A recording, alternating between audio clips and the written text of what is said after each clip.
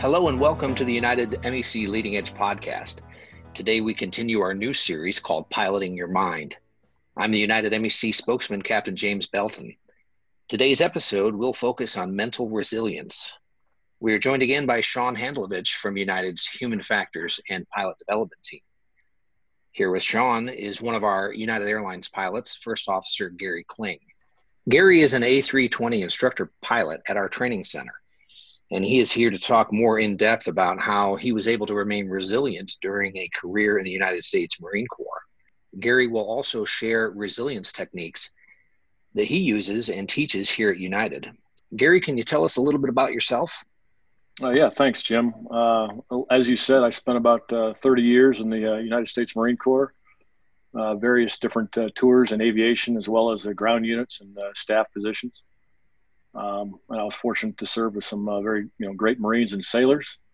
And the things that they teach in the Marine Corps and all the services really are part of leadership training. And as a part of that, and specifically as a commanding officer, you undergo some additional training for resiliency, both as an individual, as a family, and of course as a unit or an organization. So in addition to that, over the years, I taught a class on combat ethics to young aspiring, or not yet aspiring, but young officers.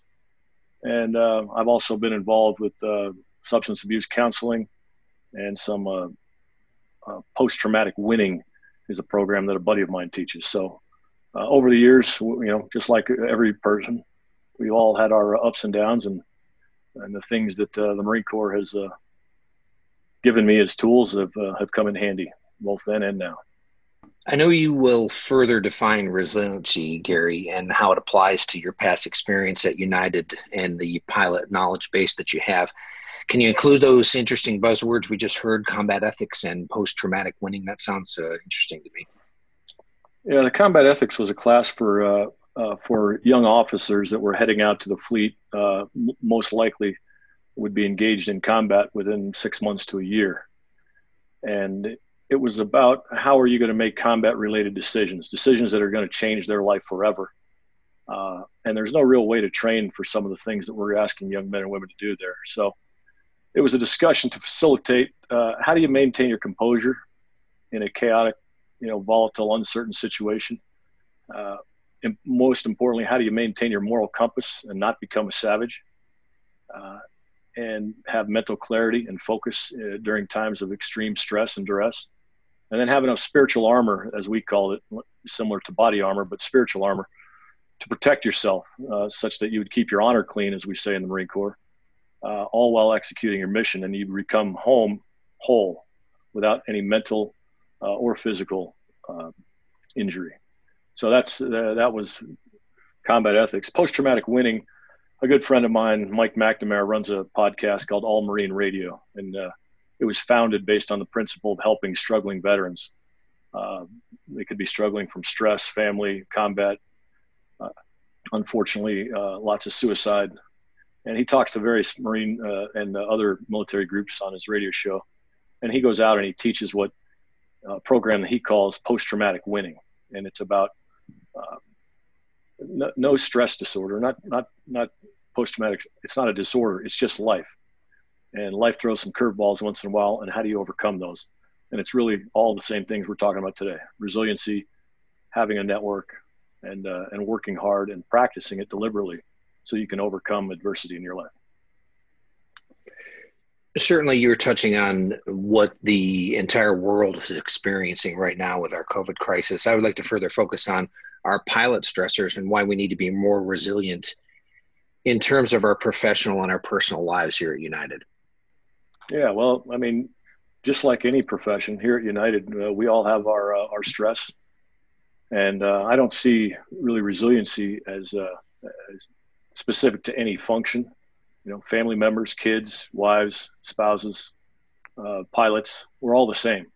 And if you want your life to be the most fulfilling, you need to have resiliency. And the only way to have that is to practice it in a deliberate manner, just like flying an airplane, just like practicing in a simulator. But it's really simple. Stress and trauma are going to invade your life. There's no doubt. So take the energy of those and change the trajectory of how you viewed them and make for a better life. Because as we say in the Corps, life's a contact sport. You're going to get bumped and bruised along the way. So take that energy, refocus it, help someone else, and that'll help you be a better person. So United Airlines is no different than any other organization I've worked with or for in that regard. We break it down in the military, short-term and long-term resiliency. But that's the same way we do in any organization. We have short-term resiliency in simulator training to try and overcome an upset. And then we have long-term resiliency, trying to overcome family stressors and time away from home and all the other things that an airline pilot may be faced with. Sean, did you want to jump in there? Yeah, I was thinking with the training that we do here at the Flight Training Center, we're seeing the pilots that have this resilience that Gary's talking about, and they're continuing that lifestyle and that mentality because life does happen, but they're sharing that and they're creating that type of mindset at home too, because the changes when you're home and the changes when you get back are not only challenging for you, but they're also challenging for the family members and your friends, as well as your stick partner and your flying partner. And we don't share any more than most people share. So we just have to be mindful and be present that everybody's got these stressors, and we can always set out to be an example of that, just like Gary is, and just like we've seen so many of our other pilots, paying it forward and using it as an example. Apparently, there's a story. We had Rob Strickland on last podcast, and he overheard a story, Gary, that you had been telling during a standards meeting. Can you share that? Yeah, I can share. I'll give you the short version of that story, Jim. Thanks. Before I get into that, let me just back up for a second. And you asked specifically, maybe I didn't answer your question about what's different about pilot stress and the things that are different right now. Obviously, everyone has the same stress in their life: traffic, teenagers, finances, and then this COVID rolled in, as you alluded to, that everyone's going through this. The world is. Injury and death for some family members, and then when you throw on top of that, simulator check rides we see when folks show up to the training center, and now possibly displacement and/or furlough. But two things about stress before I get into that story that are important, I think, are there's a lot of things in life you will never get over. And when we hear about stress and trauma, and a lot of people think, well, you'll get over it. And that's just not how stress works. You're never going to get over the loss of your mother when you were a kid. You're never going to get over the loss of your sister freezing to death on the streets of Chicago. You're never going to get rid of some of these things. That's how it happens. That's life. And the other thing that I think is important, literally right before this phone call, I was on the phone with a Navy buddy of mine who lost, or not lost, he lost a short-term battle with leukemia.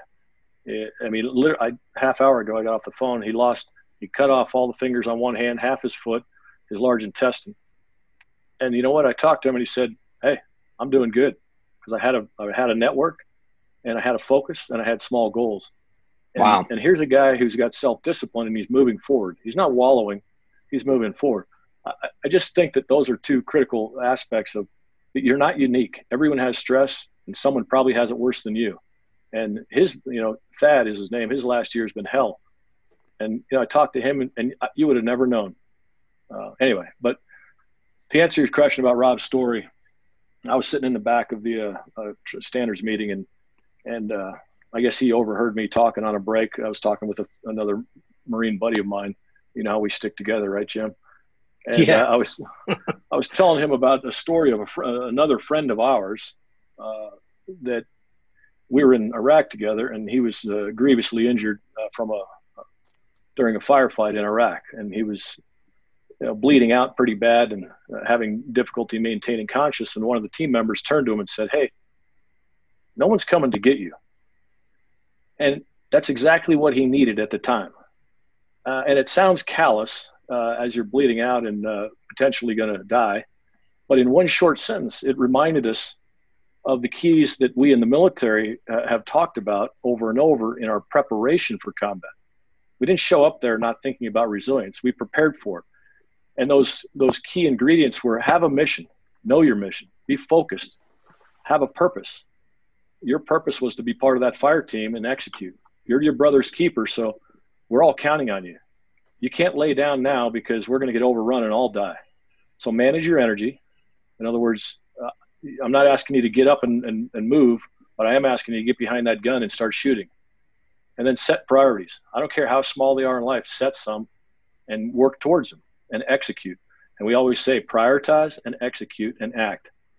And then have faith and trust in your team. And that one little, whatever it is, 6 or 7 word sentence was what snapped him out of a combination of severe pain, shock, and extreme physical duress.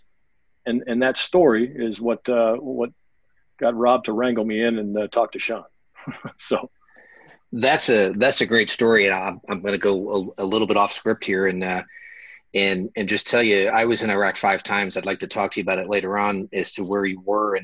And it reminds me of a personal story that I had. Flew F-16s in Iraq. And I remember going out to the jet, one of my first combat sorties, and my flight lead, I kind of said under my breath, well, I don't know if I can do this. And I was half kidding, but he looked at me and he said, well, maybe you can, but you got the rest of your life to figure it out. And that story that you just told kind of reminded me, hey, it is time to make yourself resilient when you're faced with those types of things. There was no one that was going to get me out of the responsibility of flying a combat mission that I had trained and been ready for. But back to our point here today, there are keys to being resilient. So from those keys, where do they come from, Gary?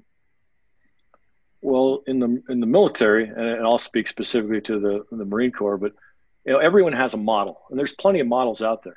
And what I would tell you is pick one and use it. I've used the Marine Corps leadership traits and principles for 30 years now. Even before I went in the Corps, my brother was a Marine, made me memorize the leadership traits and principles. The ones I was talking about, mission focus, those are born out of the lessons learned from our Vietnam prisoners of war, and have been studied for 40 plus years now, because that group of POWs that lived in the Hanoi Hilton, probably the most famous prison camp, they were studied for 40 years. And in the case of those 40 in that study, they determined that in any war since then, there's never been a lower percentage of a group of people under severe stress with a lower percentage of PTSD. They had 4% PTSD compared to 30% of all the rest of the war. And these were men that lived in iron shackles 4 to 6 years to as many as 7 years. And they were led by, as you well know, Admiral Stockdale. And Stockdale, before he went to Vietnam as a fighter pilot or attack pilot, he had studied at Stanford, and part of that study was philosophy. And he was a big believer in the Stoicism and Stoics, and one of those is Epictetus. And Epictetus, as he was floating down after being shot down, he said, I'm leaving the world of technology and entering the world of Epictetus. And he knew, because he had prepared, and this is the key to resilience, he had prepared that it's not what's based on Epictetus, it's not what happens to you, it's how you view what happens to you. And your attitude is completely defines your initial reaction, and then your long-term ability to sustain, withstand, and then become resilient at the backside of it. And so the prisoner, he wasn't the most senior guy. Most people think Stockdale was the most senior POW, and he wasn't. But he became a leader because of these keys that he espoused, and him and the rest of the POWs had developed over the time. And it's an amazing story. It just so happens that the lady I used to rent a room from when I was working in the Pentagon, she wrote this book called Lessons Learned from the Hanoi Hilton, 6 Characteristics of High-Performing Teams. Her name is Taylor, and she did extensive research into this. But it's a great book if anyone is looking for a book to learn about a little bit of resilience.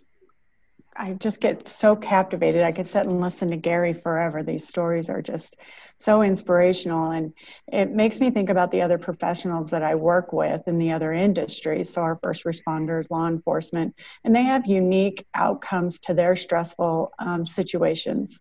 But generally, they're just like Gary's saying, that they go into it being resilient and prepared for it, but it's the afterwards, it's the PTSD from the memories of the visceral remnants of what had happened and what those events were that they participated in.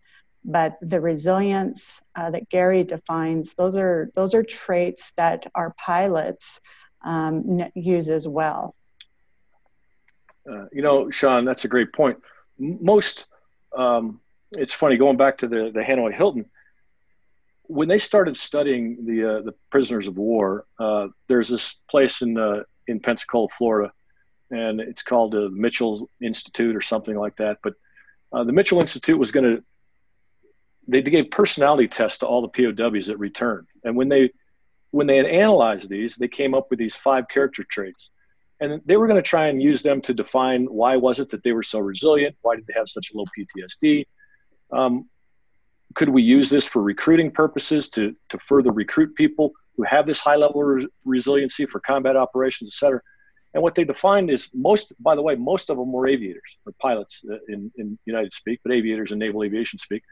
And they found these 5 A's is what they called them. And they were aggressiveness, they were adventure, adventurous people, adaptability, and the last 2 were what was most unique. And they were both highly ambitious people.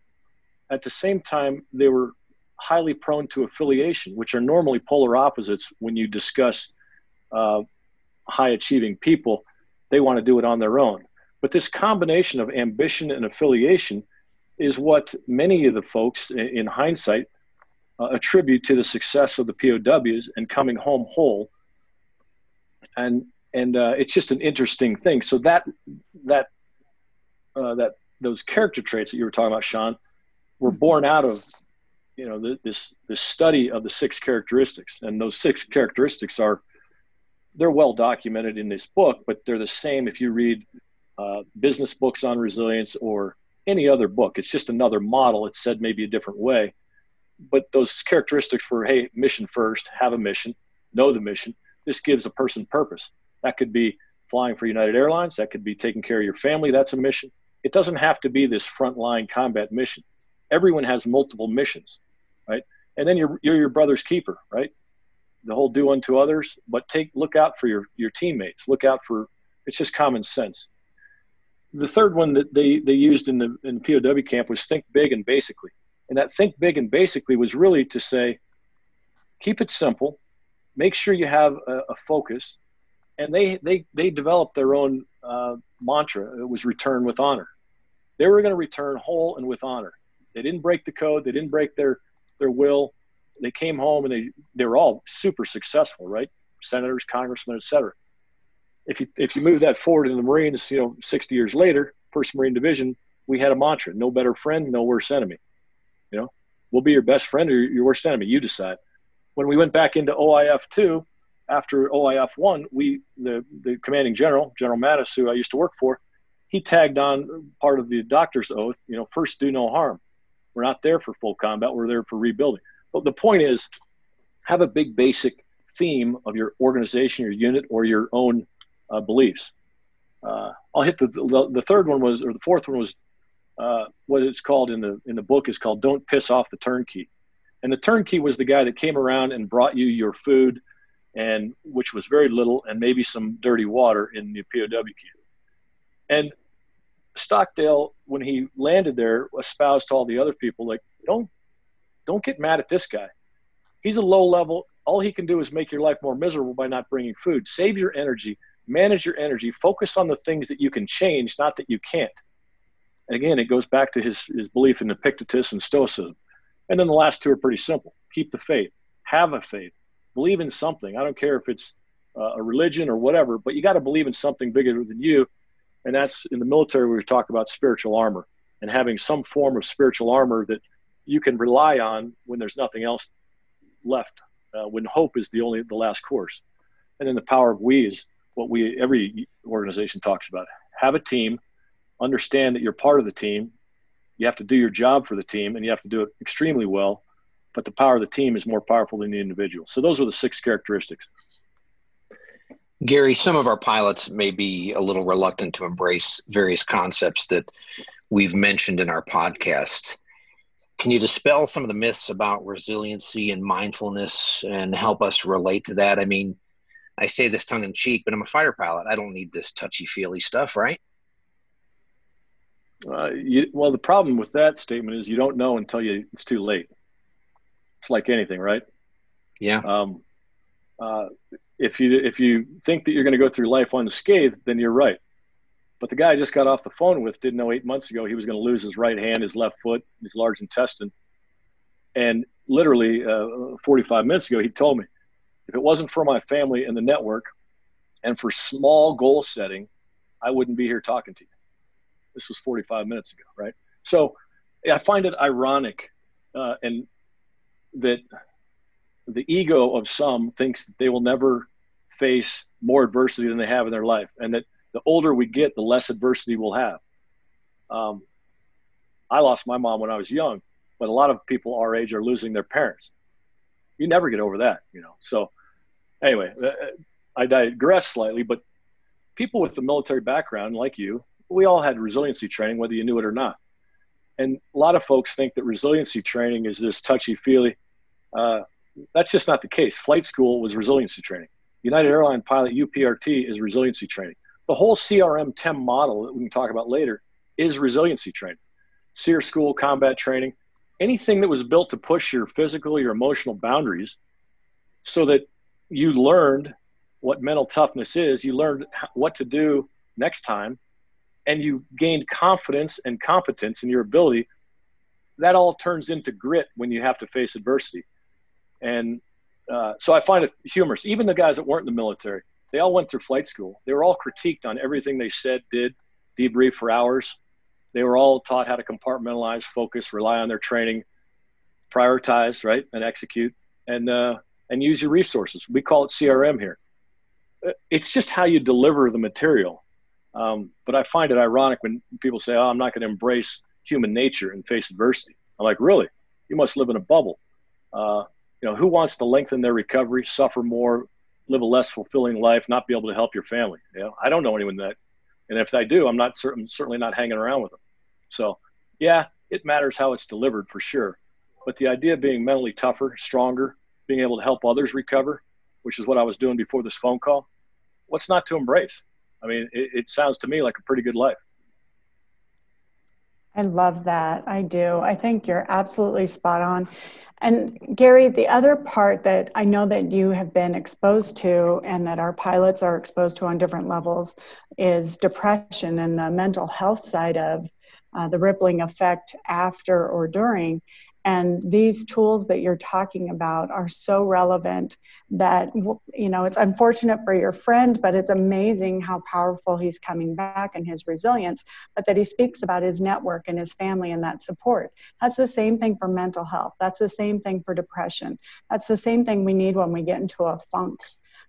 That's the same recovery process. And that's where the mental toughness comes in. It's a choice to be optimistic. It's a choice to reach out to your network of people.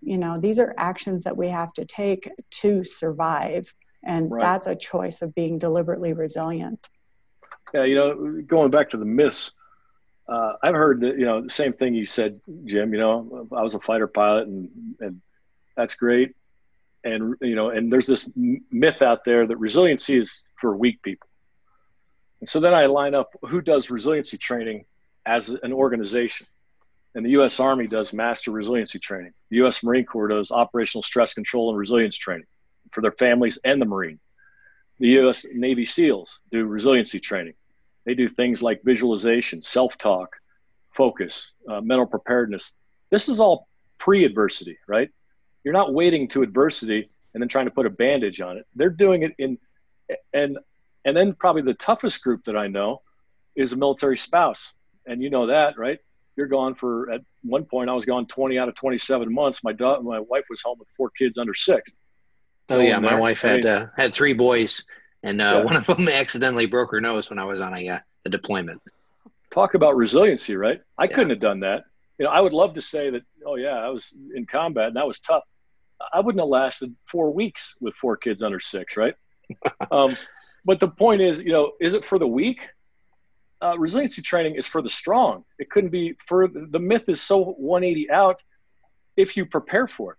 POWs are the most resilient group that we've ever studied longitudinally. And I've never called Stockdale or anyone else weak, and I never would. And then the fact of the matter is they say, well, okay, it's for the weak. Well, then why'd you go to flight training? Because that's resiliency training. So I think ego accounts for much of that myth. And I feel bad for the person that didn't prepare. There's a saying, as you know, the only thing worse than not testing yourself in combat is showing up unprepared. And it's even worse after it if you were unprepared, physically, mentally, spiritually, emotionally. So I cancel that myth right off the top of the list. The other one that they always say is, well, you can't teach it. You either have it, you were born with it. Well, then why did your parents say make lemonade out of lemon, right? They were trying to teach you something early on. So if it was the case where we didn't get better, then we'd only have a 1-flight syllabus in the training center. We wouldn't send guys through emergency training multiple times because you were obviously as good as you're going to get handling a complex emergency the first one. So, the fact of the matter is they just didn't think about that when they said it couldn't be taught. Not only that, but there's 30 years worth of research at University of Pennsylvania. Like I said, the Mitchell studies at Naval Aviation.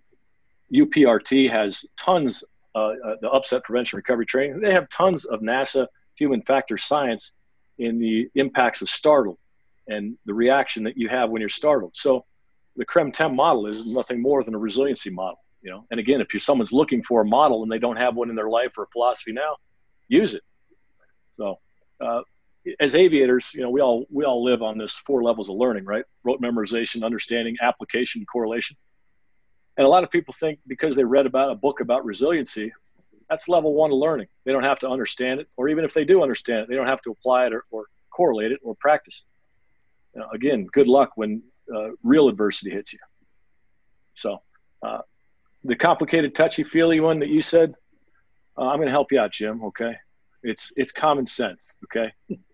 Resiliency training for the Marine Corps might be more common sense because maybe we're not that intellectually rigorous, okay? We're known for doing pull-ups, not calculus. But the end of the day is there's nothing complicated about it. It's common sense put into common practice.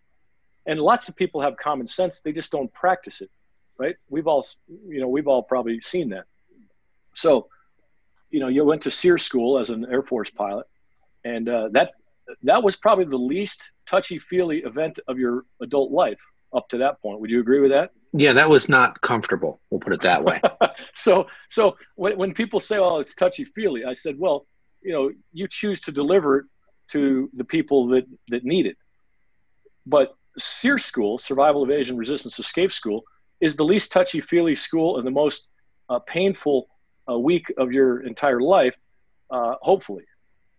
And I say hopefully because those who had to use it, it wasn't the worst week. But again, it's not touchy-feely. If you ever read, a great book, Elizabeth Smart, if you read her Living with Trauma book, this is the girl that was kidnapped and held for 9 months. She was in Utah, right? The girl in Utah? Yeah. Yes. Yeah. There's nothing touchy-feely about that story. And that's one of the most inspiring stories of resilience you could ever read, So anyway, what's funny is every single movie ever made is about resilience. Have you ever seen one that says, oh yeah, and then he faced adversity and then that's the end of the story. He didn't come back, right? Rocky, Rambo, Lion King. I don't care what you look at. The good movies anyways, right? Yeah, there's not a single one, right? Right. And they're like, oh, it's touchy-feely. Well, it's only as touchy-feely as you make it. So don't make it touchy-feely. Yep. At the end of the day, Patton, said it well. A pint of sweat is worth a gallon of blood in combat. So, put your pint of sweat in or suffer the consequences and do so at your own prerogative. But anyway, the other one you always get is, oh yeah, this would be good for a friend, right? That's the person who's afraid to stick their neck out and say, you know what, I could use some more of that. And my brother gets this all the time. My brother does mental health, drug addiction counseling, and he's qualified because he was a drug addict, right? And so he gets this all the time. Yeah, I'm just calling for a friend. I wanted to get, well, if you're not going to take responsibility for your own life, then there's no reason to do resiliency training, right? Because it takes responsibility, Sure. self-discipline, and willpower. But I like saying, yeah, I don't need more resilience. Someone else does, but that's like being too fit or too rich, and you never heard an airline guy say that, right? Oh yeah, Right. I wouldn't want to make more money, and sure, I don't want any more resilience. God, that would be terrible, right? Yeah. Like I said I think before, it's what gets me out of bed in the morning. yeah. So can you imagine a POW 3 years into an unknown duration say, you know what, I think I got enough resiliency. I'm good. I'm not gonna practice. I'm not gonna get on the wall and tap and communicate with my teammates anymore. Well, there actually were some of those, and they died. Yeah. And they're not here anymore. So that's the auditor of not having resilience is pretty clear in their situation. Yeah, don't have resilience, don't gut it out, don't work harder, and it's just a shorter life. So enjoy it. I'm just going to go back to your point, Gary, where you were talking about it's only as bad as you think it is, and that somebody out there may have something worse, and it's all relative. And when we're judging each other's struggles or challenges, we run the risk of really making ourselves, we're separating each other, basically. And that's harder to heal. It's harder to, like we said, we need our team, we need our resources, but thoughts are just thoughts. That's it. So your perspective of something is a whole story that comes from your previous experiences to this or something like it. And your response to that is going to drive your reaction, which is going to ultimately impact the results. When you are aware of your perspective and whether it's helpful, beneficial, or not, that's where the controlled thoughts and awareness to your perspective and what you're putting out there, or the uncontrolled thoughts to just letting those things overwhelm you, and then it takes you down. But I just wanted to hit on that it really is important that you understand it's about your perspective of it. How bad is it? As bad as you say it is. That's right. Yeah. What I like about Sean, I met her a couple months ago, and she puts it very eloquently in scientific terms, and then you hear from the Marine. Sorry about that. I dumb it down. But that traumatic instance fallacy, I know it's a shock that a Marine would know what that is, but we found that out when we came back from Iraq, that we sent a psychologist around the Marine base, and the psychologist walked around and talked with 17,000 Marines and came back to General Mattis, and that was after OIF-1, very kinetic combat operation, rushing to Baghdad. And then she came in his office, and we're sitting there, and he says, well, what did you find out in a week talking to U.S. Marines? And she said, you've got a problem. He said, okay, I'm listening. And she said, your division, your 17,000 Marine division has traumatic instance fallacy. And he said, what every Marine would say, what the hell is that, right? So she went on to explain that they all lived a traumatic event in OIF-1. It was only one instance where this has happened, and then it's a fallacy that going back into Iraq, it will be the same. And they're projecting these thoughts and these reactions forward, and that's dangerous when you're going back to a different mission. And that's this blind spot that so many people have that Sean just talked to, that just because something happened before doesn't have to be the way it is again. And conversely, if you overcame something, then put that in your pickup file, as we call it, my good file. Everyone should have this good file that says, I'm having a bad day, but look at all these accomplishments I've had. I've overcome this before. My friend did. So anyway, that's just one of many blind spots, but I think it goes to your point, Sean, that if you don't have an accurate perception, and that's what Epictetus was all about. If you don't have an accurate perception of the situation, in aviation, we call it situational awareness, right? We prize ourselves as aviators, as pilots at United, that we have good situational awareness. And if you don't, well, then guess what? you're not going to make the right decisions, and you can't prioritize and execute accurately. So, well, I learn a lot from these podcasts. It reminds me of when I used to go out to do my missions at night vision goggles. I used to tell myself it's always darker in my mind, and what I meant by that was that when I get out there, I think what's going to happen, but when the night vision goggles turn on, it's actually not as bad as I thought it was going to be. I just needed to train myself, and that little I guess that little statement before I stepped to the jet, that it's always darker in my mind, helped me out. Now, in keeping with the theme of our last podcast, we've just become mindful of the resiliency techniques that I know that I received in survival school and combat training, and that each of our pilots receive when they visit our training center. So we thank you for that, Gary.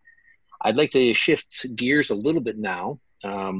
We're on the doorstep of many furloughs, and pilots' livelihoods and careers are in jeopardy here due to the COVID pandemic. So, Gary, what do you see as some of the steps to building resilience when faced with this type of adversity, especially of this kind? Well, I think that it's no different than any other kind. Like, as I said before, I think that you've got to have a clear, pragmatic, unemotional perspective of what the situation is. All right, I'm being displaced or I'm being furloughed. And again, that's situational awareness or self-awareness, whatever. And then you got to be flexible and adaptable. And what am I going to do about it? And a lot of times we start to think about not what happened or my feelings. And quite frankly, I would suggest you don't think about your feelings and think about what kind of identity am I, who am I, and what action do I plan to take? And I know it may sound callous or Marine-like, but have your time and then move on, okay? But reframe the problem as a challenge, reframe it as an opportunity, and go after it. And the harder the challenge, the more effort it's going to take. And make no mistake, I'm not talking about, touchy-feely, it's not going to take work. It's going to take extreme work, self-discipline, willpower, grit. But you have to have a confidence and a belief that you can overcome it. Okay, so I was displaced. All right, I'll go, go to the other seat. I'll have a good attitude and I'll work hard, and maybe there'll be another opportunity. Maybe I'll meet great people there. So what we would use in the military, and I think it's good in life, and this is where people say, well, that's too touchy-feely. They image their way through the problem. And I guess it's too touchy-feely for guys like Tom Brady, who images his way through the past. It's it was too much for Michael Phelps to swim the races he's done 1,000 times, for Tiger Woods to imagine and visualize every shot. They teach that, by the way, to elite special forces all over the world, as well as self-talk, where when something happens, instead of going to a blog and listening to a bunch of cynical, sarcastic, negative opinions, they self-talk and they say, all right, here's what's in front of me. I can do this. I've done it before. I've done something harder. So that's one of them. The other one we talked about roughly is don't have a blind spot. Don't let burnout lead to complacency. Don't let loneliness or isolation as your time away and you're sitting in a hotel room on a layover be a negative attribute. Use your time focused on your mission. And your mission is to support your family or do whatever it is, but have that sense of purpose. And you can do a whole podcast on identity and purpose, but go create something for yourself. Don't just sit there. So if I said anything, it'd be situational awareness, have a mission and a sense of purpose. This is all the same stuff you learn in the military. Have a team focus, whether that's your family, your faith, your crew, whatever it is, and set small goals. Don't try and eat the elephant in one bite. Set small goals. If today you can only walk, 15 minutes, then do it. And then tomorrow, 16. If today you need to make a new resume because you got furloughed, then do it today. Don't put it off to tomorrow. Don't wallow. You've heard Churchill's famous quote: "If you're going to go through hell, go through fast." Right? Don't wallow. Don't sit in it, and because it's not going to get any better not doing anything. And then the last two would be prioritize and execute. That's what you hear in high performing teams. Make priorities and execute on them. And then improvise. No plan survives first contact with the enemy in your life, in your family, in an airplane emergency. So, keep prioritizing. One of the things that not all folks are good at is prioritizing their expenses. And their expenses, what I've found dealing with lots of people who are stressful, is when you peel the onion back, their finances exacerbate every other aspect of their stress in their life. And either they didn't manage them well, or they don't manage them well, or they didn't understand that was amplifying their problems. And then lastly, this is more in Sean's kind of lane of expertise, but the mental, the physical, the spiritual armor that we talk about in the military is completely appropriate in any line of work, including United. Humor is the most stressful times in my life have also been some of the funniest, both then and in hindsight. And so use some. Take a step back and realize that there might be something funny in here. Find yourself a battle buddy, as we call them, someone who's honest with you, that can point out the goodness of a situation when you can't. And then anyway, so those are some of the things. But that self-talk that you just mentioned, that's much akin to the chair flying that I did all through my pilot training. Wouldn't you agree? It's exactly chair flying. Yeah. Yeah. But yet when you say self-talk, people say, oh, that's too touchy-feely. And then when you say, okay, well then I'd like you to say UPRT out loud, and I'd like you to go back to the DoubleTree and chair fly this. Oh, okay. Okay. Yeah. Well, guess what you were just doing? You were doing self-talk. Yeah. I use that with my sons. I tell them to chair fly or mission plan, mission plan it and then chair fly it. It makes it sound a little bit more, I guess, tough guy. This is great stuff, Gary. I really appreciate your insight. We all have different situations that we're dealing with regardless of our similarities. What are some of the factors that might affect our abilities to be resilient, maybe detract from those abilities? I think if you have a lack of confidence in yourself, that's probably the biggest one. Where do you get confidence? You get it from experience. You get it from training. You get it from overcoming adversity in the past. You get it for understanding that you have a family and a network, a social, a team, a crew, a flight attendant who's willing to, whoever it might be. But someone always had it worse from me. I just documented that with a buddy of mine, Call. I didn't have nearly the year he had, that had. But experience and confidence that is born out of trial and error. You're going to lose sometimes, and you got to dust yourself off and take the lessons learned. I'm a big fan of that debrief card. Not the debrief card is a good life model. What went wrong and why? What could have gone better and why? What would I do next time? Right? I've asked myself that at the end of the day for 30 years. So confidence, number one. The team is the number two, I would say, to answer your question. If you don't have a strong network, doing all this on your own, there's just, I hope for anyone listening that they never have to rely on the team. But if you have real adversity, and even just simple adversity, it's nice to be able to talk to someone. It's nice to be able to someone to empathize and listen, and maybe they have a different perspective and can help shape it. And maybe they can help you set those goals and take the action. And that's what I'm doing with that buddy of mine I got off the phone with. We're going to help him get back moving in the right direction. So this is a little bit of an advertisement for Lynn and her SOAR team, which is great. That's I'm glad you're saying it like that. The last part of what you said in terms of factors that influence it, I think it goes back to what we've already said, and Sean has mentioned it. It's how you view stress. And is this this is an enduring, lifelong, it's always me. And, every time you hit the ball and it doesn't go where you want it, oh man, you're mad at yourself. Or do you say, oh, you know what? I should have shifted my grip a little bit. I should have, my backswing, learn something from it. Or do you view it, life happens. It's not personal. It's temporary. And guess what? Game on. There's the challenge. The bigger the challenge, the more I'm going to dig in, the harder I'm going to work. But it's time to step up and execute, and this is probably not good for your viewers, but Marine parenting technique is when your kid comes in and has a stressful event, you say, oh, good. And they're like, Dad, that's not good. Actually, it is good. Why is that? Well, because this is an opportunity. This is an opportunity for you to overcome it. It's an opportunity for you to help your friend. It's an opportunity for you to help yourself. This is an opportunity for you to get stronger because life's not fair.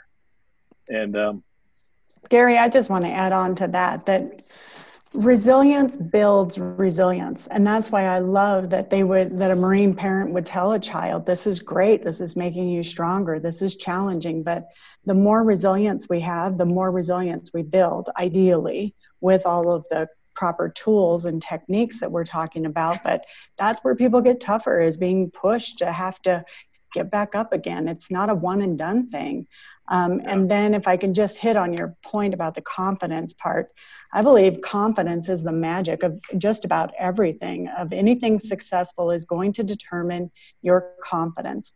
And here at the training center, when we're doing our basic NDOC class, one of the things we talk about is that confidence and how that impacts the outcome, comparing two different pilots who may take the same path to get here to United, but the success of one pilot who's confident over another pilot who has got a lot of self-doubt, and his self-talk as he's walking into a simulator may be all about the things that in the past that went wrong. So he's taking those thoughts and energy with him about what went wrong. So that will be an interesting and challenging event for him, versus a pilot who walks in thinking about all the things that he's done right and how he's prepared. And he's comfortable, he's familiar with what he's doing to the best of his ability. It just makes up the difference of the success of the outcome. I just love that you guys would encourage kids to see it that way. It's not wrong. It's making you better. You're learning. It's an opportunity. Gary, I certainly appreciate your Marine Corps view. I was in the Marine PLC program in college, and somebody decided that my grades are too good to stay in the Marine Corps, so I went in the Air Force. But I do use that type of thing. I raised 3 boys, 2 of which are in the military right now, and one of my favorite lines was when they had that type of stressful was, "Hey, suck it up, Buttercup. You got to go back in there and finish the game. It's time to learn from your mistakes and get going." Now, here at United and what we do, Sean and Rob Strickland discussed in our last episode how cockpit resource management interfaces with resiliency, like a key component, if you will.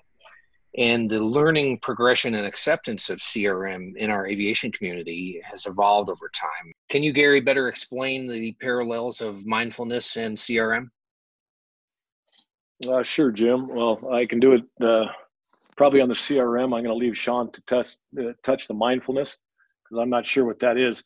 I was accepted in the Marines, and I didn't have that high GPA, but I could do a lot of pull-ups and run fast. So just kidding.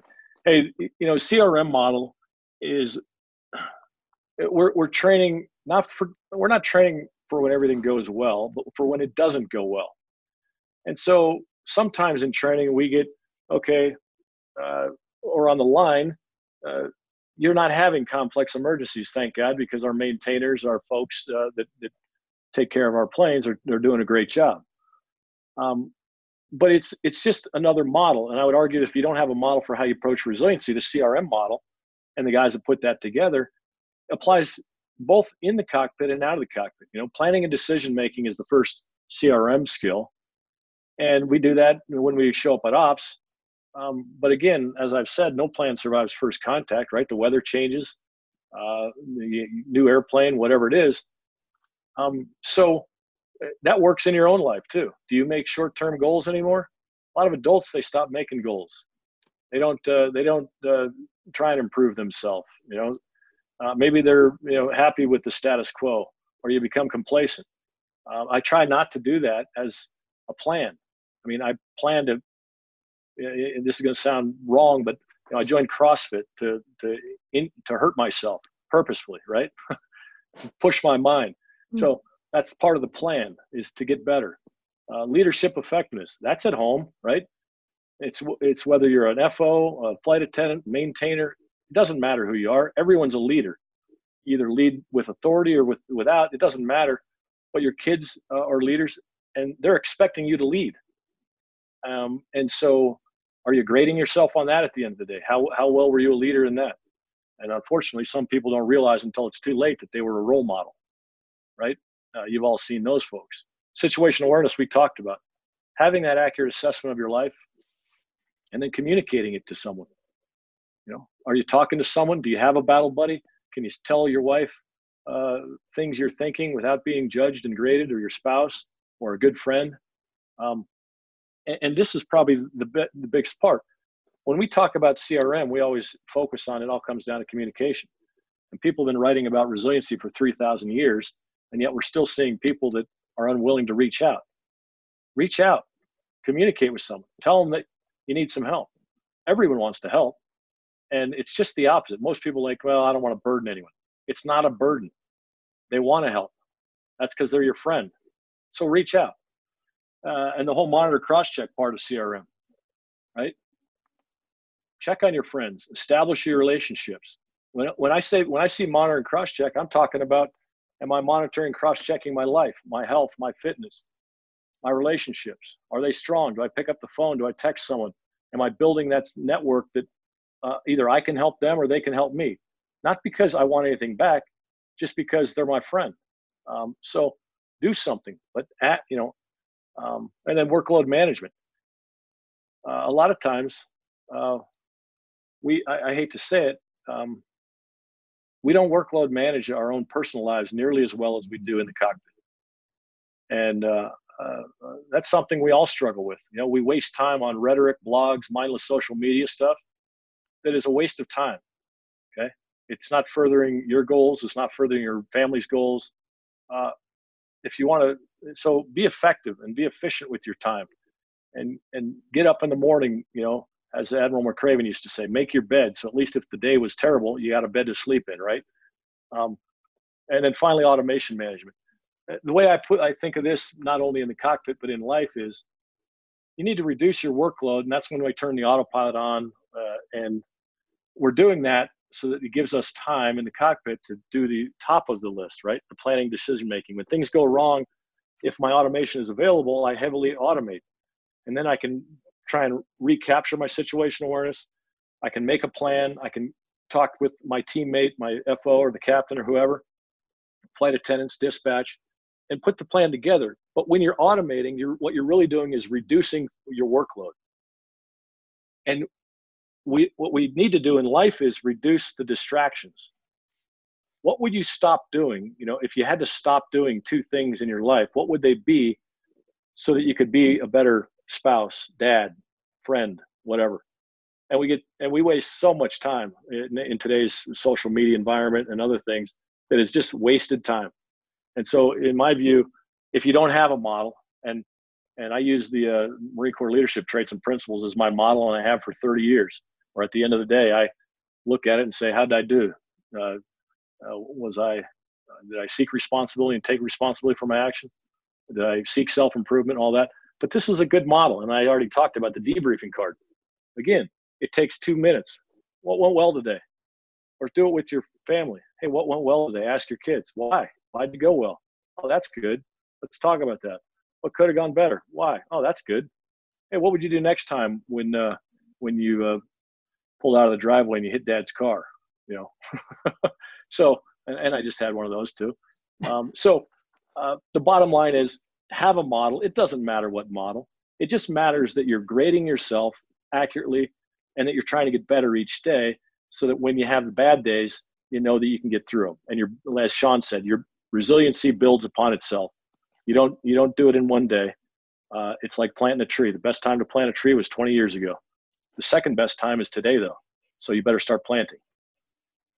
I love those analogies, Gary. And just on the mindfulness side, I think you hit it really well, honestly.